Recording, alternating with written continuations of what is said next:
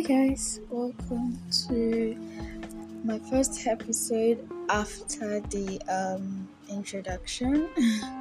It's been a minute. It's been years. Let's not joke with each other. So the main title of this podcast is going to be about self-love. People always say self-love, but we all know self-love is really, really hard. It's really hard. It's easier to love someone else than to love yourself, and that is the part that I will never understand.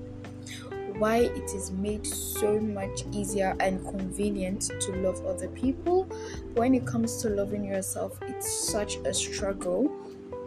For example, if you want to get something for someone, you may not think twice before getting it. But if you want to get something for yourself, that's when you start thinking, oh, I really could use this money for something else.